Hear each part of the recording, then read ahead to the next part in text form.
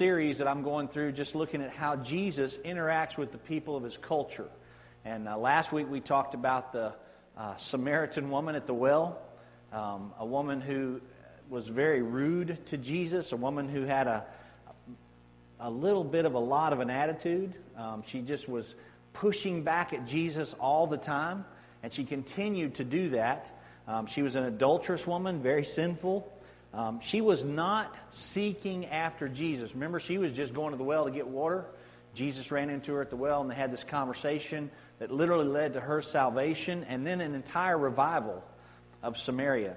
But she was rudely putting Jesus off rather than seeking him. And yet, by the end of the story, his irresistible grace had worked its way into her heart.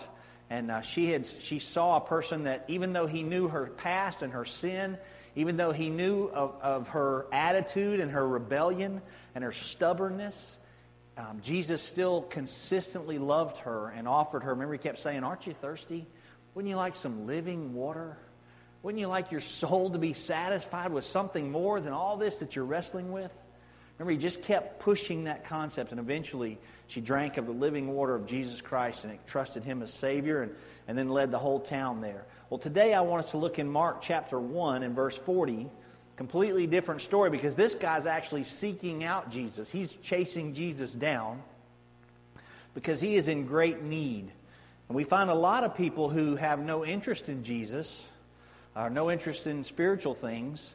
When they have a need in their life, especially a lot of times a medical need, they'll begin to turn to the Lord Jesus Christ and look to God for help. They'll call out to him for help. Well, here's a man who has leprosy, and he's going to turn to Jesus. Mark chapter 1 and verse 40.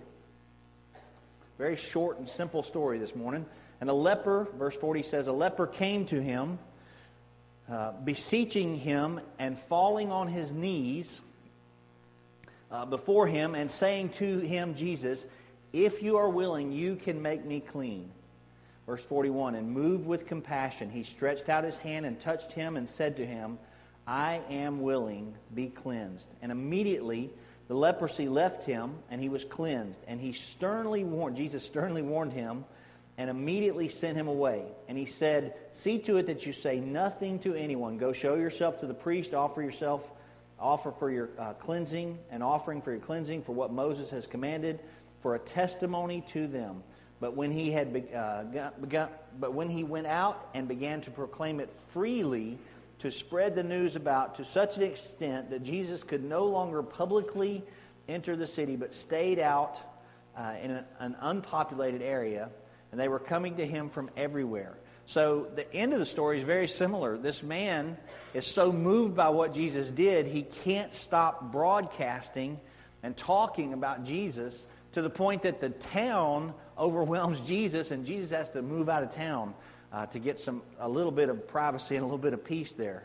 But this man was overwhelmed by the work that Jesus did. The beginning of the story is very different, though, and I want to just take you through a couple of principles this morning. First of all, I want to talk to you about just the leper himself, this man that has extremely high needs. And I would say to you that that's probably the best way to categorize what he has as a disease and what's going on in his life. Leprosy in Jesus' day, there's several strains of leprosy, if you've ever read anything about it. The Middle Eastern leprosy was very, very big problem. Very much like we consider cancer today. It was very contagious. There was no known cure. You were banned from society because you could infect a whole city. If you stayed in the city, you had to stay wrapped up and you had to shout that you have leprosy as you walked through the street so people would part their ways and not bump into you. So it was a very lonely lifestyle, and you were just an outcast. And ultimately, if you had leprosy, it was hopeless, and it was a disease that literally decayed your nerve endings no longer functioned, and so you could be injured and not know it, and it also just rotted off the extremities of your fingers and your toes and your nose and your ears. Those kind of things just began to rot off because the nerve endings and the blood flow and all that wasn't working right. So not only was it this emotional challenge that you're an outcast, there's a physical challenge that goes with it that was just eventually grotesque. And lepers were terribly rejected and not helped in that society. And mostly there was people would group together in leper colonies, but as the blind caring for the blind and the sick caring for the sick, they'd do what they could to make each other comfortable. But you were just hopeless. And if you had a family, you can't see your family anymore. You can't touch your family anymore. There's no more hugs, no more goodnight kisses, nothing. So there's this horrible deal that goes with that. And here's this man who has leprosy, and he knows he's in trouble, and he's going to seek out Jesus. And I want you to just look at his posture when he comes to Jesus this morning. His posture as he comes to Jesus is that of begging. It actually says, verse 41, a leper came to him beseeching, and the Greek word there is begging Jesus for help. And he does fall on his knees to beg Jesus for help. And he actually believes in Jesus, by the way. He says, listen to his words, if you are willing, that's up to you, not me. If you are willing, I know you can make me clean. There's no doubt when he approaches Jesus, in his mind, he's like, this guy's my cure. He's the guy that can help me. And so he comes up to Jesus. Now, this is early in Jesus' ministry, by the way. There's not been a lot of miracle stuff done. He's done some healings. There's been a few things happen, but it's pretty early in the ministry of Jesus. So this man's faith has caught some wave somewhere that says, hey, here's my hope and my help, and I'm going to seek out Jesus and find him. I'm going to find Jesus and get help. And then you see just his heart as an individual. He is a believer in the work of Jesus Christ. So he's not, and he's very humble. He's begging Jesus on his knees to help, but he's not commanding him to, and he's coming with the question that says, if you are willing. And by the way, in the original Greek, there's different ways to say if. We could say today, if it rains, we won't go to the park this afternoon. But in Mobile, you have no idea. That's an if that means I don't know if it's gonna, I don't know if it's yes or no, maybe not. There are ifs in the New Testament, though, that are if you are, and I'm sure you are. If you're sitting in church today, then you understand this. And that's an if you are, and I know you are. So this one is like that. The man saying, if you are willing, and I know you are able. If you are willing, and I know you could be willing, that's what he's saying, you can make me clean. So he's got he has a very negative life with a very positive outlook. You see what's in his heart and his head? He's not approaching life with this fatalistic, oh my gosh, this is horrible to me and this is terrible. He's looking for help and answers and hope. And so he approaches Jesus and says, I know you could do this if you wanted to. And I believe you would want to. So I'm going to fall on my knees humbly. I'm going to beg you for help. So here's the leper teaching us a very basic principle of life that's very evident in this passage. Because the leper is what's called a seeker. And our culture is filled with people who are seekers. I want to say to you as a church, we're supposed to be reaching these people who are seekers. Let me read you this passage out of Jeremiah 29. Jeremiah 29:11, some of you it's your life verse or your favorite verse.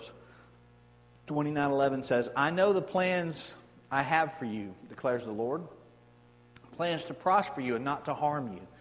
Plans to give you hope and a future. Now listen to verse 12. Then you will call upon me and come and pray to me, and I will listen to you. Verse 13. This is the important one. You will seek me and find me when you seek me with all your heart. I will be found by you, declares the Lord, and I will bring you back from captivity, writing to Israel. So God is saying in the Old Testament of God and Jesus, if you seek me with all your heart, you will find me. In other words, God's never going to stay hidden. This is something we need to say to our culture all the time. People that are far from God, that are in your circles that you influence and people that you witness to and minister to.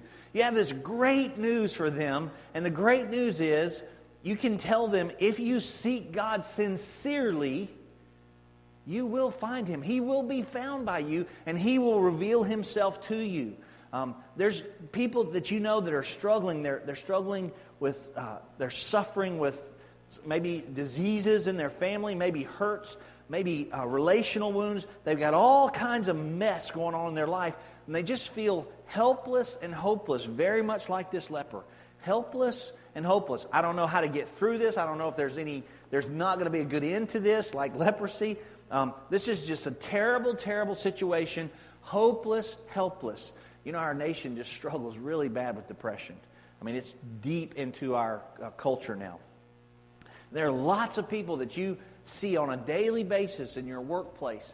Lots of people that you run into, maybe some family members in your own family or extended family. They really struggle with that hopeless and helpless deal.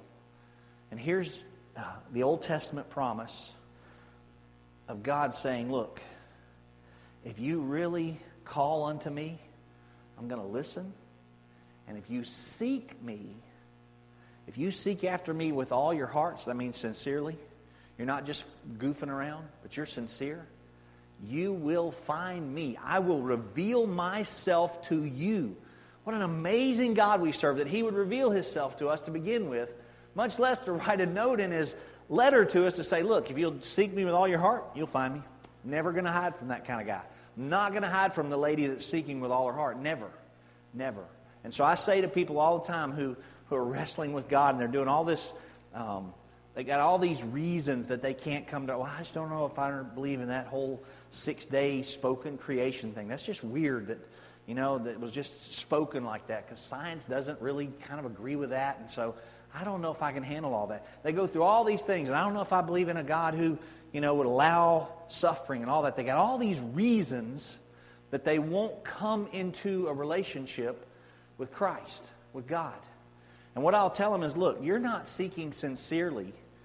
You're not seeking God sincerely. You're trying to disprove God that's really trying to reveal Himself to you.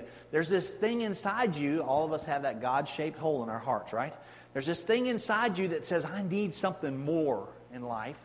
And here you are working to disprove God rather than to seek after God. You're not seeking God openly, because the minute you do, He's going to reveal Himself to you. Now, it's interesting. If you remember from last week, when Jesus spoke with a Samaritan, when she had that little concept of, well, you worship in your mountain and we worship here at Jacob's Well, so that's a whole nother different deal with us.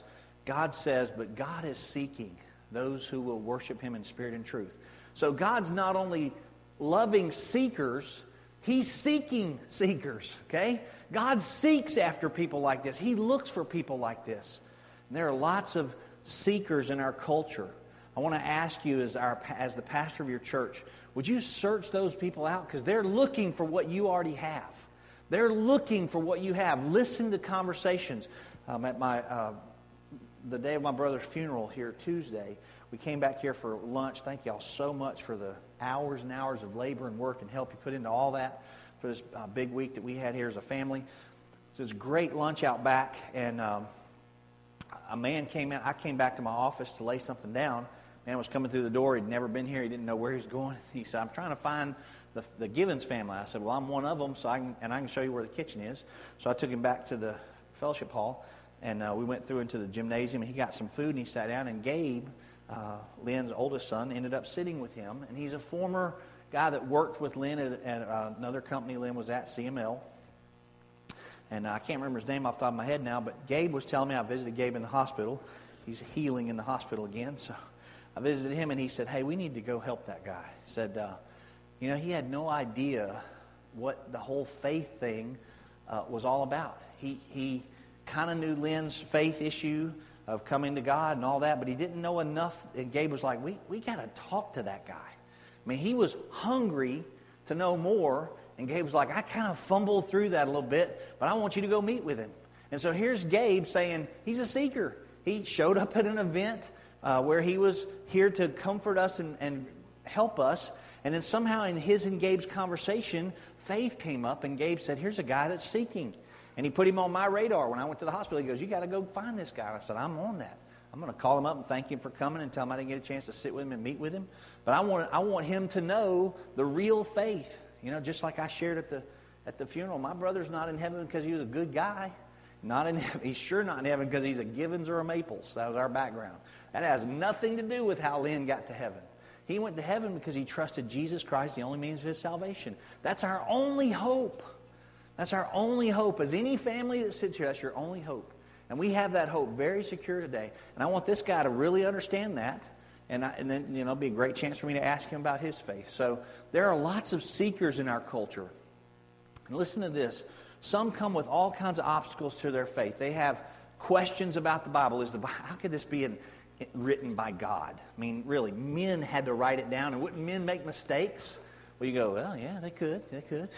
Well, you believe that this doesn't have any errors in it? I go, yeah, that's what I believe with all my heart, soul, mind, and strength. But I'm on the other side of the line. You're on that side asking a lot of questions. I'm on this side, And so there's this concept in our head that people have all these questions and they have all these hang-ups. They have religious wounds. They have people that have wounded them.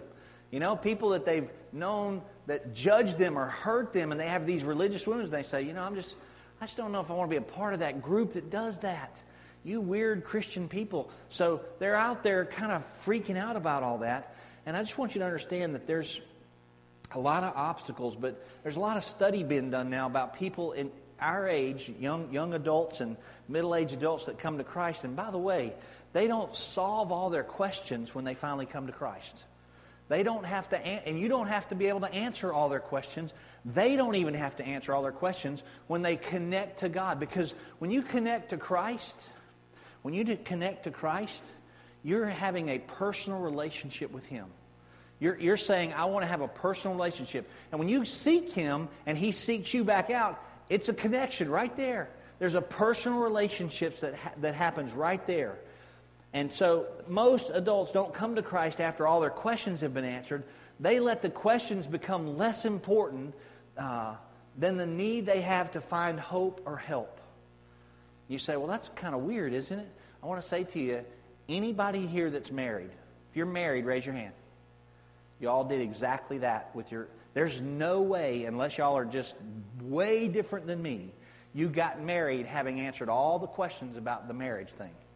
It's like, how in the world am I going to take... I can't even feed myself. How am I ever going to have enough money to feed a wife? And then if she wants kids, oh my gosh. We'll never, ever, ever have enough money for that. Do you know what a pastor made back in 1979? That was a terrible deal, Like, there's no way this is ever going to work, God. I don't know how to do that. And then there's the, what if I'm a terrible husband? And she just hates me. What if we get married? I mean, the dating thing's fine, but then what if we get married and she absolutely hates me? Guys, don't tell me that doesn't cross your mind. What if I just mess this all up? Right? Did I solve all those questions before I stood right here on the old orange carpet? Did I solve all the questions before I stood there and said I do to Annette? Nope. Did I go into it absolutely terrified? Yep. Did I nearly faint in the bathroom back here getting dressed in my all-white tux with a white tie? Yep. But did I come out here and make the commitment? I sure did. And did it work out? So far, we're okay. So far, we're good, And I've been pretty stupid, and she's still here, so I don't know what that says about her. But you understand what I'm saying? You don't have to solve all the questions. Neither do the people you're trying to help. The seekers that are in our culture, you don't have to answer all their questions. They don't even have to answer all their questions. What they have to do is sincerely seek to know God. So here's something you can say to them when you're talking to somebody that's got all these... I know Cody and some of the young guys get in all these conversations with these guys. They're pushing back with this theology, and they got all these barriers. They're trying to solve the science thing, and they want to understand the 6 days of creation, and they want to understand evolution, and they want to figure all that stuff out. And virgin birth, how in the world is that ever going to happen? That can't happen. So there's all that stuff they're trying to stir up. So some of those people, after a while, you just got to look at them and say, I'm asking you to do me a huge favor as your friend. I'll debate all this with you all day long. We can talk about anything you want. I'll show you the Bible verses that I believe, and you can talk about all the science that you think's right. That's fine. But here's what I'm asking you. At nighttime, when you're ready to go to bed, would you please do this? Just pray to the God you don't believe in and say, God, I don't even believe in you, but will you help me seek after you? That if you are real, I want to seek after you. Now, you get a non-believer praying to God saying, I'm trying to figure this out. You tell me God won't turn up that deal and stir that up in their hearts and reveal Himself dramatically to them. So as a church, we have the responsibility to introduce people to a personal Jesus. And anybody that's seeking, just listen in the culture. Just listen. When you hear people talk about, oh, I'm so worried about somebody in my family that's sick, or somebody in my family that's going through a divorce. I'm so worried about them. That's a seeker right there saying, I've got this, it's a leprosy, I've got this wound, I've got this hurt. I don't know exactly. And so you can just step in and say, would it be okay if we pray for that? If my church, could I and some of my friends at church pray for that situation with you? And they'll go, no, I'd rather you not know, don't do it. That's fine. Just go, okay, just step back. Let God handle that. But if they say, oh, that'd be great, thanks so much. You know, all the time I got to spend at the hospital with my brother-in-law, you should run into so many people. They're coming and going. And they're these, you know, the same cars in the same parking spaces all the time when I would go. And eventually, you know, I'm coming out with the same people going, hey, y'all got somebody in the thing? Oh, yeah, it's going. My father had a stroke. I'm like, oh, really? My dad had strokes. I know how that is. You know, instantly we're connected. So we stood in the lobby of the hospital. We talked for a little while, and I told this gentleman, I said, you know, I'm going to pray for you. Now, you can tell he's not interested in church at all. I said, but I would love to be able to pray for you personally. And if you want me to, I'll have the church pray. He goes, no, I don't want his name anywhere. And I said, that's okay. I'll just pray by myself. I'll just pray for you. I said, you know, my brother's in the hospital.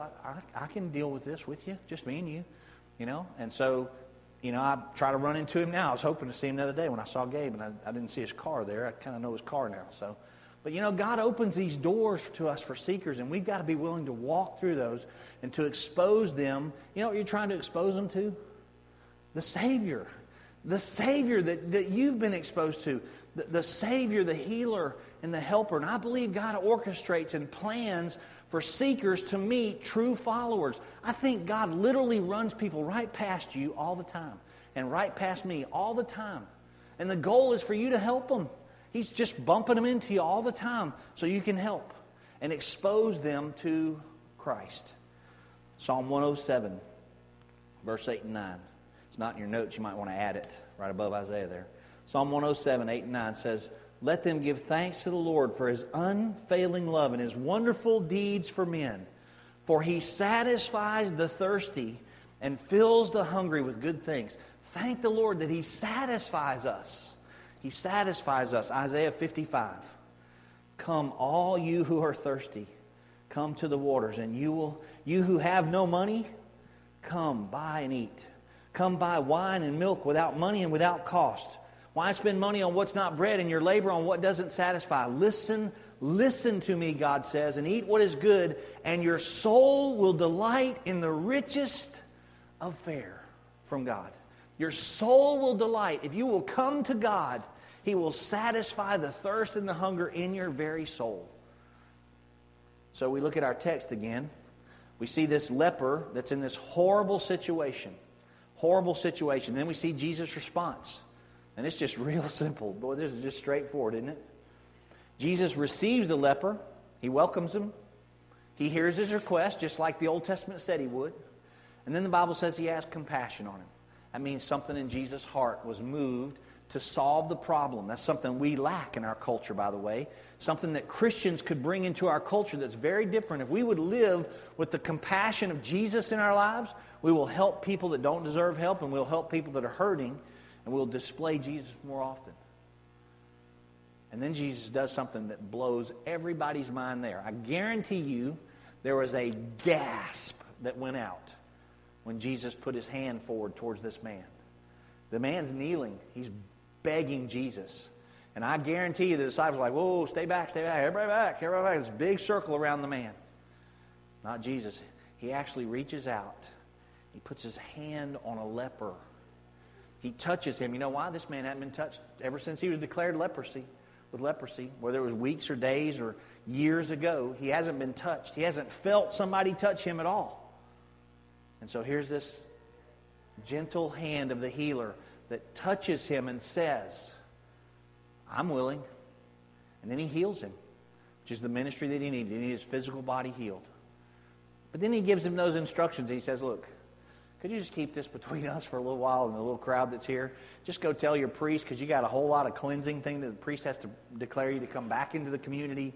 All these Old Testament things you got to do to be allowed back into your family. Go take care of all that stuff you're supposed to do and just shh. And God's like, there's no way I'm going shh through all this. You know?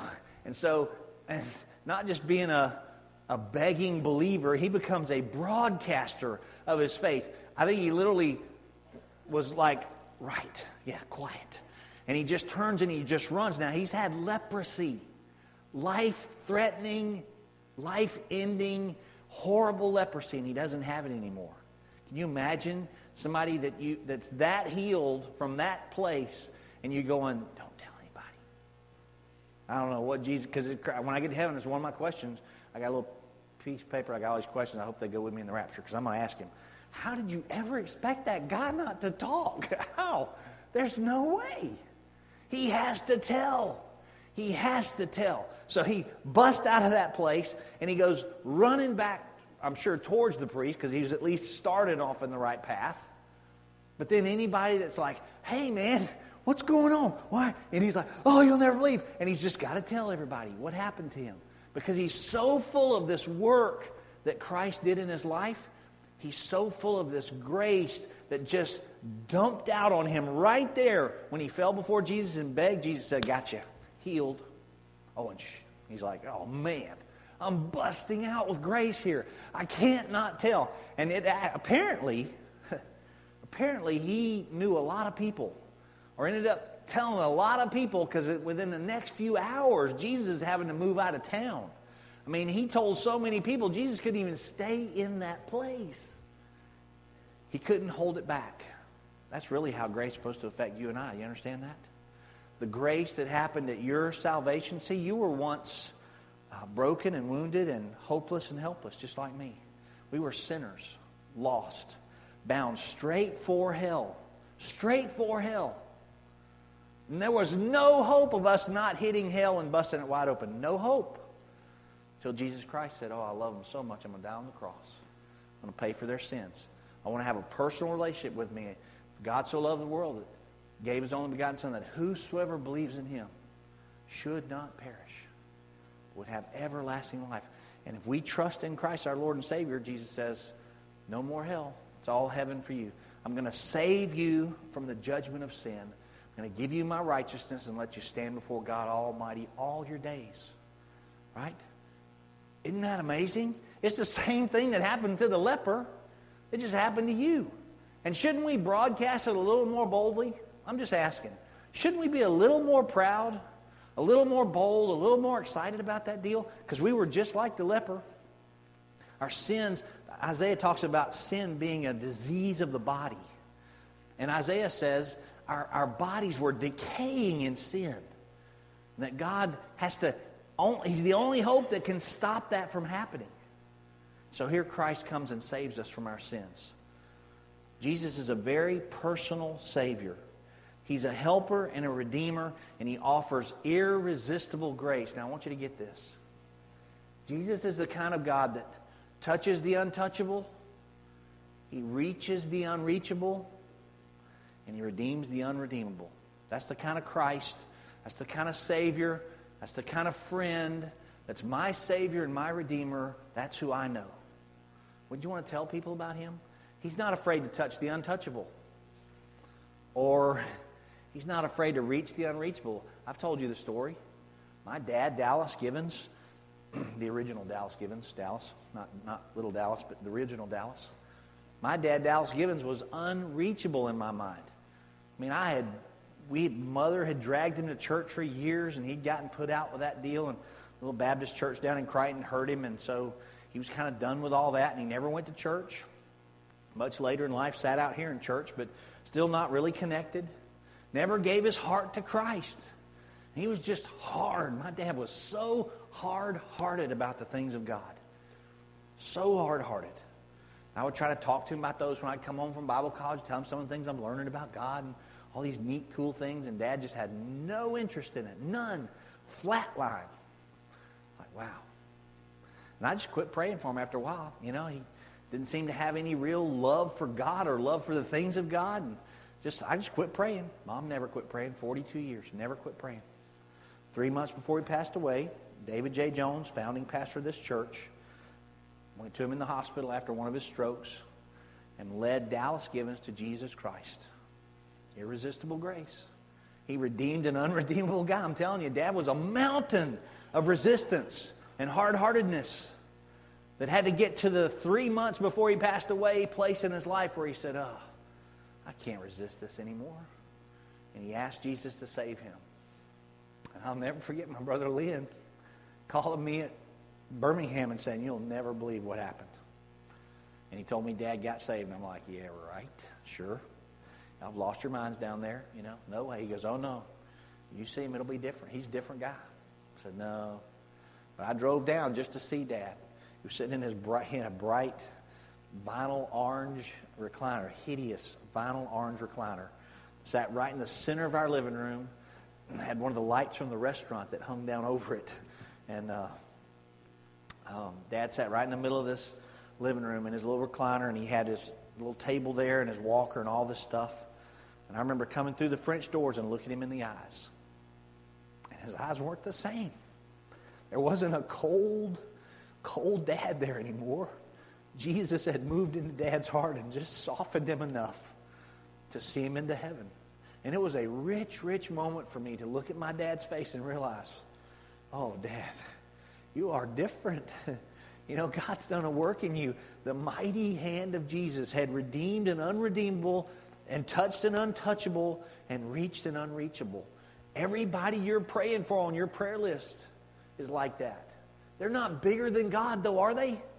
We have the responsibility to tell the people of the message of the gospel and let it do its work. We have the responsibility to expose people to the help and the hope that is ours in Jesus Christ and let God do His work. Amen? Amen. Bow your heads with me this morning.